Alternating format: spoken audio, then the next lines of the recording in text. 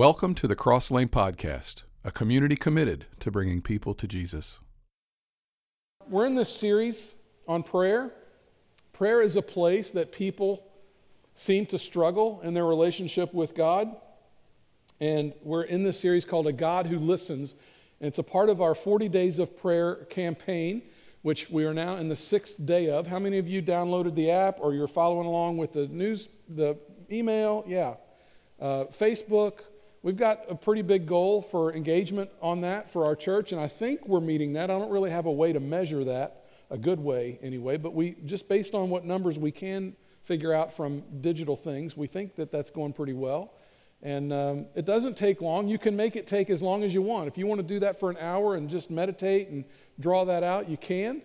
But it's designed to be something that you can do in 5 or 10 minutes, just a place to start with God in the morning. Just take a few brief minutes. And I'm hoping that what happens is you develop a habit. You just develop a small habit to start your day with the Lord before you get too involved in things. And of course, the whole 40 Days of Prayer thing is a part of our 40-year celebration of us as a church turning 40, celebrate 40.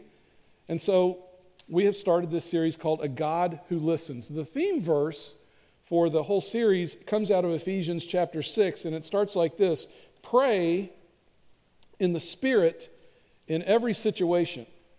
Now, a prayer isn't just a church thing. It's not just an everyday thing or an every minute thing. Prayer is something that can, it should permeate our life. I've told you before, if you've gone to church here for a long time, you've heard me talk about my mother. My mother is a woman of God, and I am who I am because, really, of my mother. My dad was a truck driver and was kind of like what you'd expect a truck driver to be like, except he dressed up to drive a truck, which was always funny. He wore wingtip shoes, and he's always snappy dresser and walked out, looked like a businessman going to drive his truck. But Mom was the one who raised us while Dad was on the road. And my mom is the one that took us to church, right? She didn't send us to church, she took us to church. I sat with my mother on the second row of our church right over here every Sunday, listened to L.D. Campbell every Sunday. She took faithful notes. She had one of those big Bibles. She can't see well. She had a big, large edition print Bible, and she would take notes. Kind of like some of you, if L.D. preached a sermon, like if he preached the same sermon within 10 years, my mother knew it.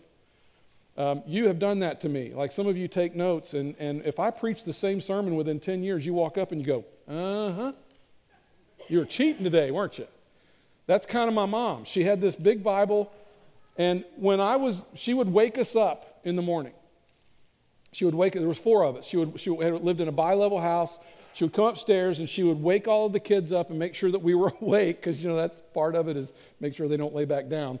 She would wake us up, and then she would go back downstairs and she would sit in her prayer chair. There was a chair in the nice living room, the one you're not allowed to play in, the one that nobody ever sat in, that one. She had a chair in that room. She had a table on the side. She had this great big huge Bible with all these notes in it, all the the outlines from the pastor's sermon.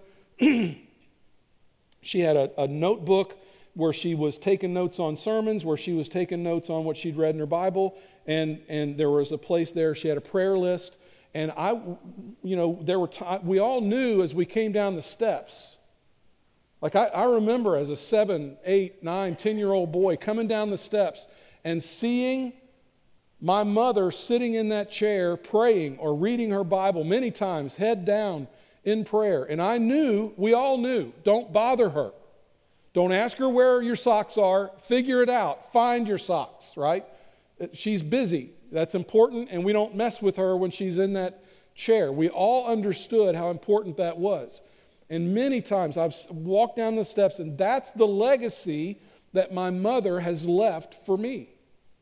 And I'm convinced that I am where I am today because I have a mother who took prayer that seriously, and others in my life as well. But there were times, like later in the day, or I would come home from school, or just different times where no one would be around, and it would just be quiet in that room, and I would go in there and I would sit in Mom's prayer chair and just kind of take it in from her vantage point. And I would take her Bible and hold it in my lap. And it just looked like something beyond me, right? Like I would never be able to get that deep, or, I didn't even understand, like, why, I mean, this is covered with notes. What's going on? I would pick up her notebook, and I would see what she was praying for. And there would be this moment where I would come down, and I would find my name and see that she'd been praying for me.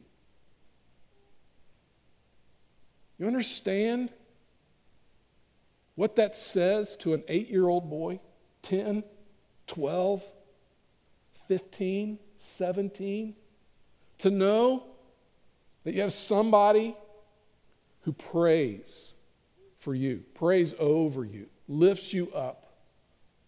And it spoke to me. And I just wonder how many, no, my dad wasn't going to do that. My dad, if you knew how my dad was raised, he was not raised like that. My mother's mother was a woman of God, raised my mother to be a woman of God, who raised me to be a man of God. But my dad wasn't the one that would do that. Consequently, I have a really strong relationship with my mother. I have a good relationship with Dad, but it's different with Mom because there's a spiritual connection there. But I'm just asking the question, those of you who are men who have kids in your house, what would it look like if they saw you pray for them and they knew, my daddy lifts my name to his daddy. My daddy is praying for me. What would it be like for the kids in your house to know that you are praying for them, that they saw their name on a prayer list, that they saw you living out? This is what men of God do. This is what women of God do. And so you don't have to pray long prayers. They don't have to be long. They can be one-sentence prayers. My best praying isn't when I'm talking to God, believe it or not. That's not my best praying. My best praying is when God is talking to me. My best praying is not when I'm asking God questions. My best praying is when God starts asking me questions. Like I'll be praying, God, they ticked me off and it makes me mad, and they should ask me to forgive them. And God's like, oh, really? Well, Brett, let me ask you a question. Why are you so upset about that? Why do you expect that? What makes you think you're so special that you deserve that? Hey, why don't we talk about where you've hurt somebody? What? Yeah, why don't we talk about how you need to take the plank out of your own eye before you start focusing on the speck in someone else's eye? Brett, let's talk about you. How about you? Let's talk about your anger. Let's talk about your pride.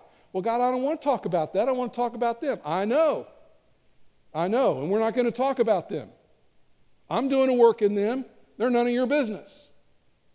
I'm talking to you. Oh, that's my best praying. That's when God comes along and corrects me. And I've got so many questions for God, but God's got a lot more questions for me. Last week I talked about the idea of pray first. Pray first. Before you send your kids off to school, pray first. Before you answer the email, pray first. Before you respond to that snarky comment from your spouse, pray first. How many arguments could you have avoided if when they mouthed off and said something that they really didn't mean, and maybe you took it the wrong way, if you had just said, Lord, don't let me say what I'm thinking right now. I'm just going to give this to you. Help me answer that in love and grace and forgiveness. How many arguments could you have saved? In fact, I heard a sermon the other day, and you'll probably hear this in a sermon coming up, because I'm going to preach that rascal. But he was talking about how when people come to him for counseling, he makes them pray for each other. He said they don't want to do it. But he said it's the best thing that they can do. So pray first. Last week I left you with this thought: prayer should be the first response, not our last resort. That's really the truth. To finish that verse in Ephesians, pray in the Spirit in every situation. Use every kind of prayer request there is. And somebody's thinking, well, I didn't know there were all these different ways to pray. Brett, you're talking about patterns and you're talking about these different ways to pray. This series is about giving you some patterns, some different and new ways to consider praying through things. Because I think some people think, well, all I do is just sit down and, dear Heavenly Father, thank you for this day. And again, it's okay for you to thank God for the day, but God already knows that we're thankful for the day. Be creative. Talk to God like you would talk to your best friend, right? You don't talk to your best friend about the same old stuff all the time. It's constantly different and new. That's why they're your best friend. And so, how can you make prayer different and new? Last week we looked at the prayer of the tabernacle, where there were 7 stations, and each station you kind of pray for something different. If you didn't hear that message, go back and listen to it online because it's really good. That type of prayer has revolutionized my praying. Now, just understand what that statement is saying, because I've been a Christian most of my life, over almost 50 years. I've been a Christian almost 50 years. I've been praying longer than that. And the tabernacle prayer revolutionized my prayer life. It has been that impactful for me. So last week I gave you the tabernacle prayer kind of as a guide. Today's is found in 1 Chronicles. And let me just tell you, 1 Chronicles is kind of hard to read, okay? Because there's really nothing more in there than a genealogy. And a genealogy is really nothing more than this one begat that one, this one begat that one begat this one, that one begat this one, that one begat this one, that one begat this one, chapter 2. That one begat this. I mean, it just goes on, and all it is just people having babies, right? Like they name this one, and you're like, come on, I mean, why am I reading this? But as you read through 1 Chronicles is one of those books that makes you happy that there are other books in the Bible, right? Like with other stories and things. People they'll say to me, Brett, I'm going to start reading the Bible. Where should I start? And I'm like, well, you can start in Genesis, but I'm just telling you, eventually that's fun at the beginning, but then you're going to hit books like 1 Chronicles, and it's like, what? But in the middle of 1 Chronicles, in the middle of these 600 names, the Bible presses pause on the genealogy and all of the begats, and he gives somebody an honorable mention. It stops down, and it says in 1 Chronicles chapter 4, verse 9, Jabez was more honorable than his brothers. His mother had named him Jabez, saying, I gave birth to him in pain. So the name Jabez means pain. Now, can you imagine naming your child Pain? And you're introducing your kids, this is Susie, and this is Sharon, and this is David, and this is Pain right here is who this is, right? I mean, can you imagine being Pain? How you doing? Johnny Cash talked about the boy named Sue. My name's Pain. Can you just imagine going through your life like that? And we don't know why she named him that. It could have been that childbirth was really painful, or she had a tough pregnancy, or there were some painful things going on around her pregnancy, maybe in her family. We don't know. Not sure. But he's going to grow up with this name, Pain. All of us have had to live down some kind of name or another. There's some name or somebody has tried to label you with something. For some, it's divorce. For some, it's bankruptcy. For others, it might be depression. There is a name that wants to define you. And this poor guy would say, I get it. My name, the thing that defined me was pain. And so Jabez, Pain, cried out to the God of Israel. Now, if your name is Pain, and Pain cries out to God, wouldn't you think that Pain would want to talk about his pain? A lot of us, when we talk to God, we want to talk to him about our past. We want to talk to him about our problems. And I'm not suggesting that there's anything wrong with that. I'm just saying that there might be something that's better than that. Maybe you could look forward, because here, Pain cries out to the God of Israel, but it's really not about his pain. He cries out to God about God's promise. And now Jabez is getting ready to pray. Pain is getting ready to pray, and he really doesn't talk a whole lot about his own pain. Look at verse 10. Oh, that you would bless me. Some translations translate that, bless me indeed, which is, the way that's translated, you would put like 5 exclamation marks behind it, right? Like, bless me, bam, bam, bam, bam. Or, if teenagers are texting these days, it would be like 5 100s, 100, right? But like it's emphasized. It's a big deal. Give me stuff, bless me. Give me stuff I don't have. God, give me things. I know you have more for me, and I'm asking you to give that to me. The whole verse is like this, and there's 4 parts to it, and we're going to break this thing I'm going to read to you apart into 4 parts this morning. Oh, that you would bless me and enlarge my territory. Let your hand be with me and keep me from harm. And he says, I know that if I'll keep my focus on those promises, I will be free from pain. And then it goes on to say, God granted his request. It's as if God says, oh, is that how you're going to pray? Because if that's how you're going to pray, I'll grant your request. Now, there are 4 phrases I want to show you out of what I just read this morning. First one is this: oh, that you would bless me. That word bless is the word barak. Barak. It's God's greatness. It's that God's greatness would stoop down into my life and he would put something in there that wasn't there before. So the first line there is pray for blessing. That's what we're doing. We're praying for blessing. Ask God that the things he has available to him, that he would make those available to you.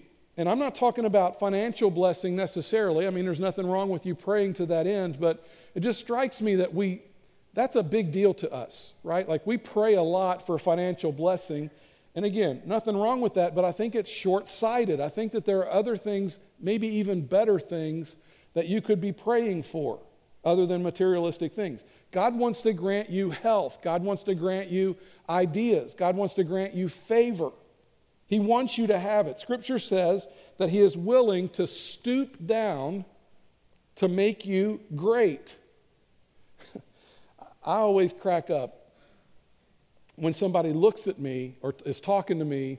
Like, it's easy. You come in here and Brett preaches, and this doesn't happen very often. So I hesitate to not even talk about this, but I just think it'll help. Once in a while, I'll talk to somebody, and they think I'm special. And it just makes me laugh because I know I'm not special. And they'll say, Brett, you're able to speak in front of people, and when you talk, I get inspired, and you show me things, and you teach me things, and Brett, you're just special. And I'm like, no, I'm really not special. I'm from Kentucky, okay? Not Connecticut, not some highfalutin place. I'm from Kentucky. When they come out with the list of like the states and where they rank in certain things, my state is usually in the bottom half, not in the top half. We're not last. There's a couple of states I'm thankful for. I will not name them by name, but there are some states I'm like, well, at least we're not them, okay? But I come from Kentucky, and there's nothing wrong with being from Kentucky. I'm proud of that. But there's nothing dynamic about me. There's nothing. I've told you how small I was as a boy. I mean, I'm in the 9th grade. I'm 4 feet 11 inches tall. I weigh 88 pounds. It was nothing for bigger kids. The guys, when there's a little kid around and he's your age, bigger kids just pick on him, right? And so it was nothing for me to be walking down the hallway at school and one of the bigger kids just hit me in the shoulder. Well, usually when that happened, I ended up in the lockers like, In youth group, we had football players in youth group, and they would impress the girls, the really pretty girls in youth group. Hey, let's throw Brett across the youth room. And so I'm kind of growing up. That's, that was common. Now I had a great family. I grew up in a great home. I had parents that loved me, but I'm no Rhodes Scholar. I'm not. I wasn't good in school. I doubt there was a single principal I had who knew my name. Now, that's good and that's bad. The good part is I wasn't a troublemaker, but the bad part is I did not distinguish myself. Some of you who are teachers, you have certain kids that you will remember for years because they distinguished themselves. They were so good. They were so smart. They were so well behaved. You're like, man, I wish I had 30 of those in every class. Maybe not 30. I don't know. We're doing 30 in a class? Julie Sutliff is saying not 30. How many? 15? 20. Okay. So I wasn't very good in school. I wasn't super popular in school. I wasn't nearly as good looking and athletic and strong as I am now. Hurt my feelings. Didn't need to do that. Amen. I'm just telling you, there's nothing special about me. And I'm just like everybody else. I've made bad decisions in my life. I've done stupid things. I've done things and I'm like, what were you thinking? Why would you do that? What's wrong with you? I've had people in my life along the way speak truth and encouragement into me, mentors and pastors who have encouraged me to dream and take a chance and step into something bigger. I've been told that God was and could and would bless my life. And you say, well, Brett, I mean, are you talking about some kind of prosperity thing? Like, is that where we're going with this? No, not at all. We are not a name it, claim it, health and wealth, blab it and grab it kind of church. That's not what Cross Lane is at all. But I do believe that God wants us to have more, but He wants us to have more for a specific reason. That's the catch. He wants us to have more for a specific reason, and that is that He wants to bless you so that you can be a blessing to other people. That's what blessing is for. God doesn't mind that you have things, but the more is not for us. You know who the more is for? The more is for others. The more is given to you so that you might consider somebody else. God wants us to be a blessing to the world around us, and He's looking around and He's looking for people not just to give to, He's looking for people to give through. Because I talked about this not long ago. There's two kinds of people. There are reservoirs and there are rivers. The reservoir is going to collect things.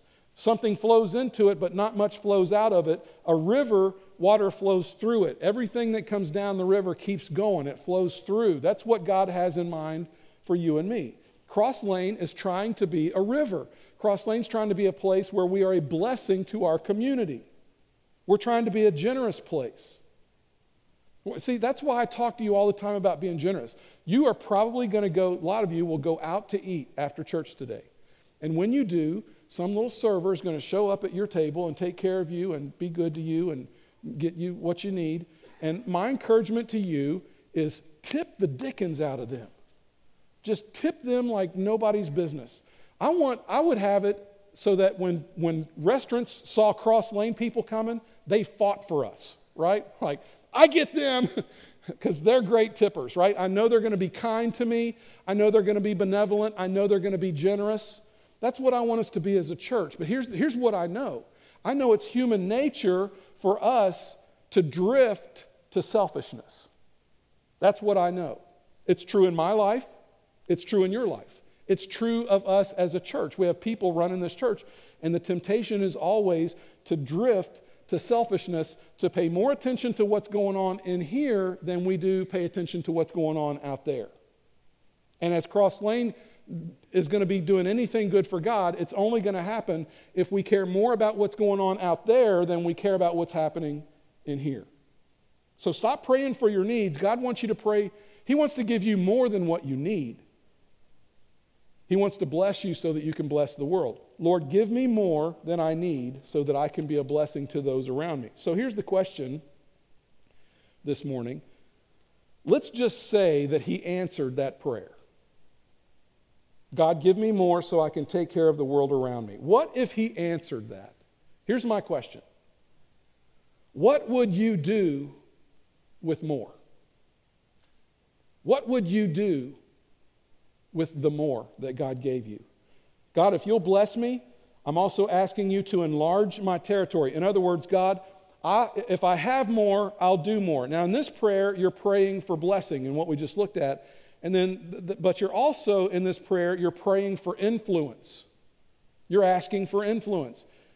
I know my own capacity, and I know that in reality, me by myself is not enough. I have asked God, stretch me, take me places that are bigger than me. About 10 years ago, we were raising money to build all this. And one of the things that we did in the process of raising that money was I shot a video. I stood probably right here when this was just grass.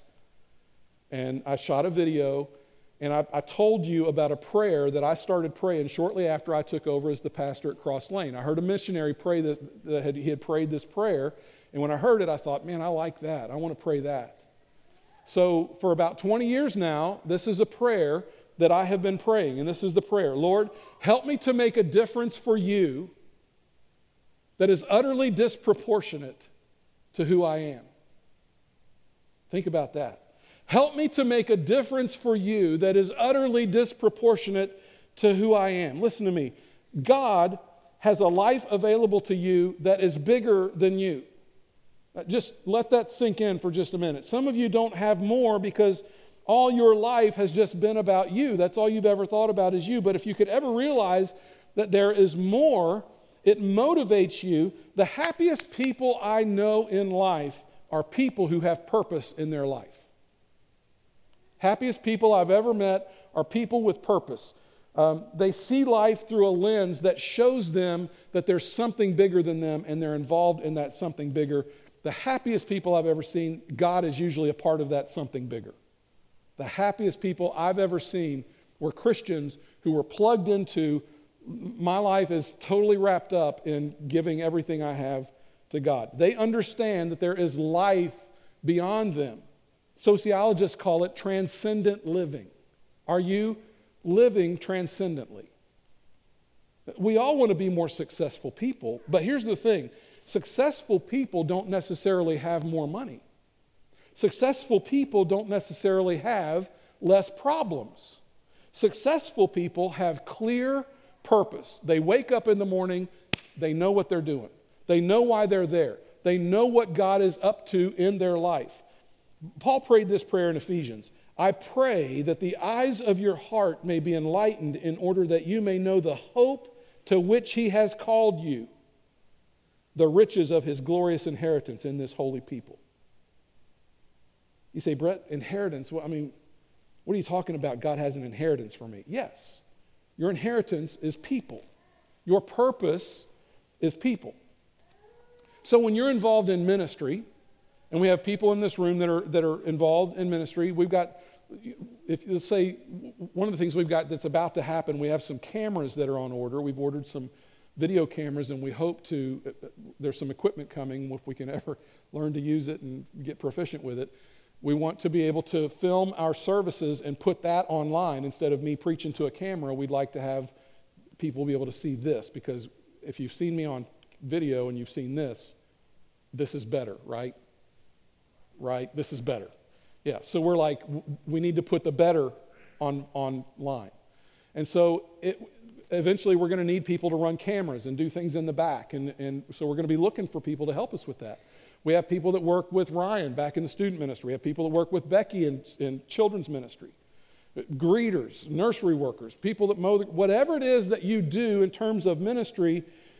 The goal of all of that, if you go on a mission trip, the goal of that is not the function, but the goal of that is the person on the other end of the function. Your purpose is people. God has a purpose for you where you are making a difference in the lives of other people.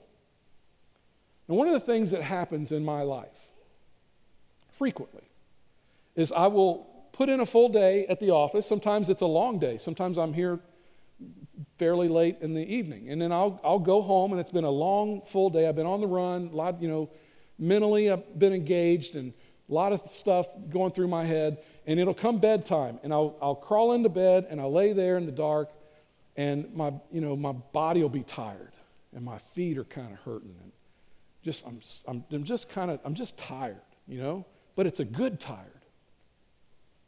And I'll lay there, and I'll think to myself, God, this feels so good. It feels so good to have poured myself out in your service. And I would rather be this kind of tired than I would be tired from cutting wood or playing ball or something like that.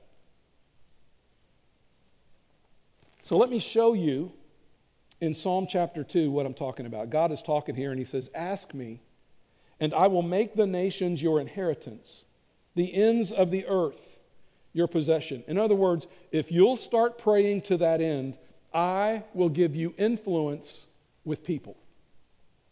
There is a church, there's a large church in Bogota, Colombia. And when they get done with their services, they have an altar call, and people will respond to that altar call. When they do, they'll take them off to a side room. They'll help them to give their life to Jesus, and then they give them two things. They take their picture, and it's done in a way that they're going to have an instant picture. You can get it instantly. And they give them a Bible. When you open the Bible, in the very first, there's usually the cover page, and then there's a page that's got a little heavier stock. On that page is a picture of someone who's preaching to a big, large crowd. So it's a person that, the idea is conveying influence there. But what's really cool is that picture where the preacher is, there's some cellophane over his face. And if you turn the page, there's a little pocket. And what they'll do is they'll take the picture that they take of the person, and they'll cut out the face, and they'll slide it in to that little pocket so that when you open that Bible, that person's face is on the body of the man who's preaching. And the idea there is you now have a purpose. You have a mission.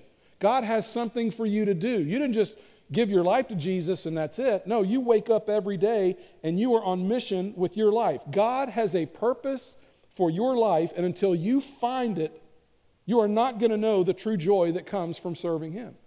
You're just not. And you will not be as happy as you could be. I have been praying this week that you would hear that statement.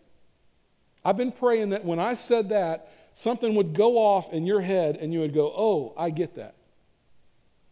So pray this prayer. Lord, show me your purpose for my life so that I can have a bigger life than my own. So the first part of that is give me blessing, give me more than I have so that I can be a blessing, barach. And God, use me to influence others. But God, if you do that, I'm going to be in over my head. So God, when God gives you influence, it's going to take you places that are bigger than you. When God gives you influence, you're going to be put in situations that are bigger than you. And just trust me, I understand that. I know what I'm talking about when it comes to this. I am in over my head every day in this job. Every day. God takes me places and has me doing things that are far beyond me, that if I try to do it in my own strength, it's crash and burn. I know that on my own, I am not sufficient for this job. I know that. I don't need anybody to tell me that. I've had people tell me that. But I don't need them to tell me. I already know, okay? I know that on my own, I'm not sufficient to do these things that God is calling me to do. I know that. I'm nothing without God in my life. But here's the third phrase. God, if you're going to give me influence, then I'm going to need your hand on me. The hand of God meant His power and His presence, which brings me to the third thing we're praying for, which is God's presence. God, I want your presence. God, what you're asking of me is too big for me. I need your hand. We see this in Acts. Acts chapter 11, the Lord's hand was with them, and a great number of people believed and turned to the Lord. And they did that only because the Lord was with them. What I want for Cross Lane, more than I want anything else for Cross Lane, I want His hand on us as a church. That's what I want. Because I know if we don't have that, we have nothing. If we don't have that, we will die. If we don't have God's hand on us as a church, we will mean nothing to our community. And if we mean nothing to our community, why are we even here?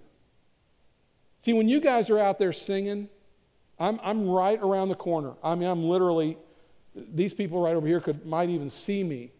I'm just on the other side of the wall, and I'm letting music wash over me, and I'm listening to lyrics, and I'm singing along, and I'm praying different times. I'm saying different kind of prayers.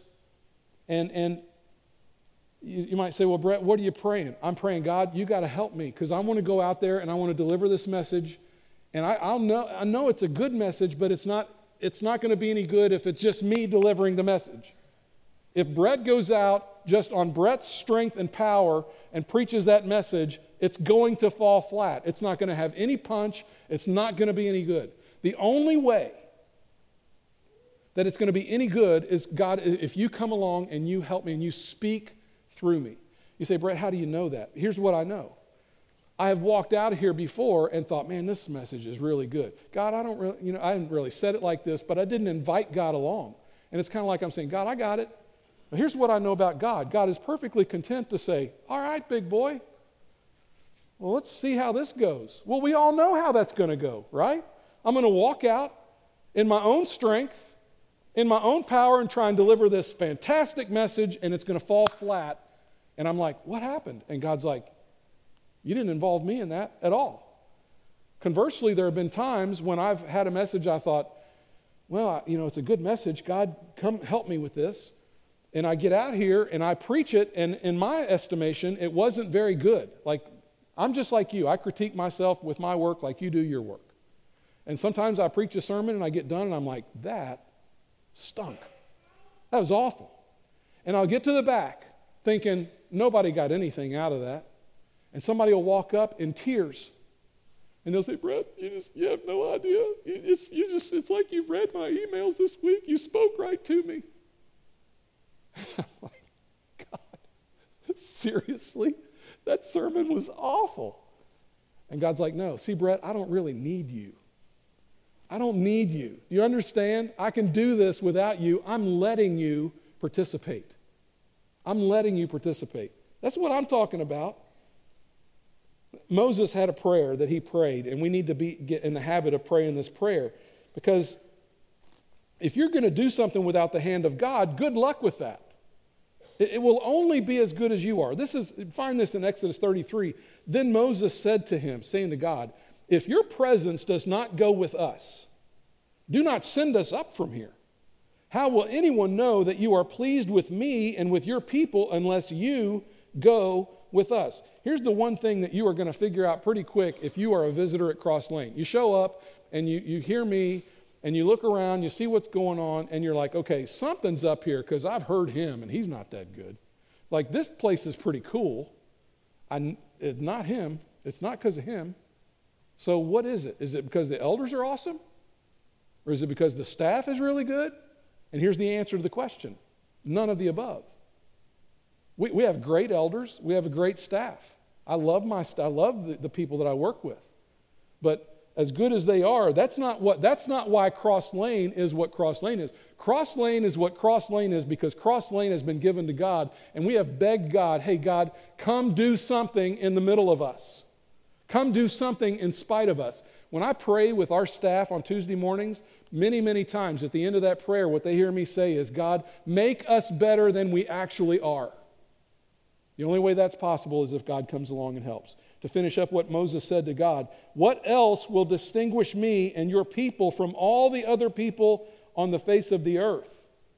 Like he's saying, if you're not with us, what else is going to distinguish us? And then God answers him, I will do the very thing you have asked, because I am pleased with you, and I know you by name. Lord, I need you to bless me. I need you to give me more than I need so that I can be a blessing. Lord, help me to live a life that is bigger than me, that's about influence. But I pray the prayer, Lord, help me live life bigger than me. I also pray this, Lord, be with me, because that to which you have called me is too big. This is how I pray. God, if you don't show up, I'm cooked. If you don't come with me, I can't lead this church. I can't preach sermons. I can't help people. God, I need you to come alongside me, because by myself I am going to fail. Lord, help me to do things for you that are utterly disproportionate to who I am. Now, here's what I can tell you. If you'll actually do this, God goes with you into things that are way too big for you. Here's what I can tell you. All hell is going to break loose and come against you. All hell will break loose and you will come against opposition. I don't mean to scare you, but my name's Brett. I'm going to tell you the truth. And the truth is, when you step into something really big and you've got God with you and He's walking with you into it, and you're like, oh yeah, this is awesome. Well, just hang on, because you're about to face some opposition. And that's the fourth part of the prayer. Keep me from harm. Keep me from harm. The fourth part of the prayer is a prayer of protection. You're praying for protection. Every day I'm praying, God, please give me your blessing. Please give me your influence. Please put your hand on me. I want your presence in my life. God, please protect me. And we need all of these, especially the protection part. You say, Brett, I don't want to talk about the devil. Well, I don't want to give the devil any attention at all. Let me just say this. You're either butting heads with the devil or you're walking with the devil.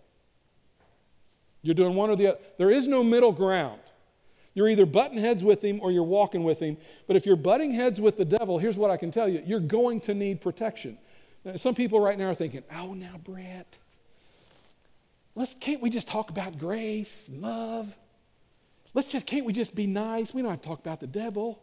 I don't want to talk about the devil. Well, listen, the Bible talks about the devil. Some people think that if we don't talk about it, it just goes away. It's kind of when Bennett, my oldest son, is 30 years old now. He's a mountain of a man. He's huge. But when he was a little boy, we had him in a car seat. And there was this morning where he did something. I can't remember what he did, but I was getting after him. And he's in his car seat. Maybe he said something he shouldn't have, or he did something, and I was going to correct him. And so I used to be pretty gruff with him, and I would turn around, and I was like, Bennett! And when I turned around, he had heard my voice, and he was sitting in his car seat, and he had his eyes closed.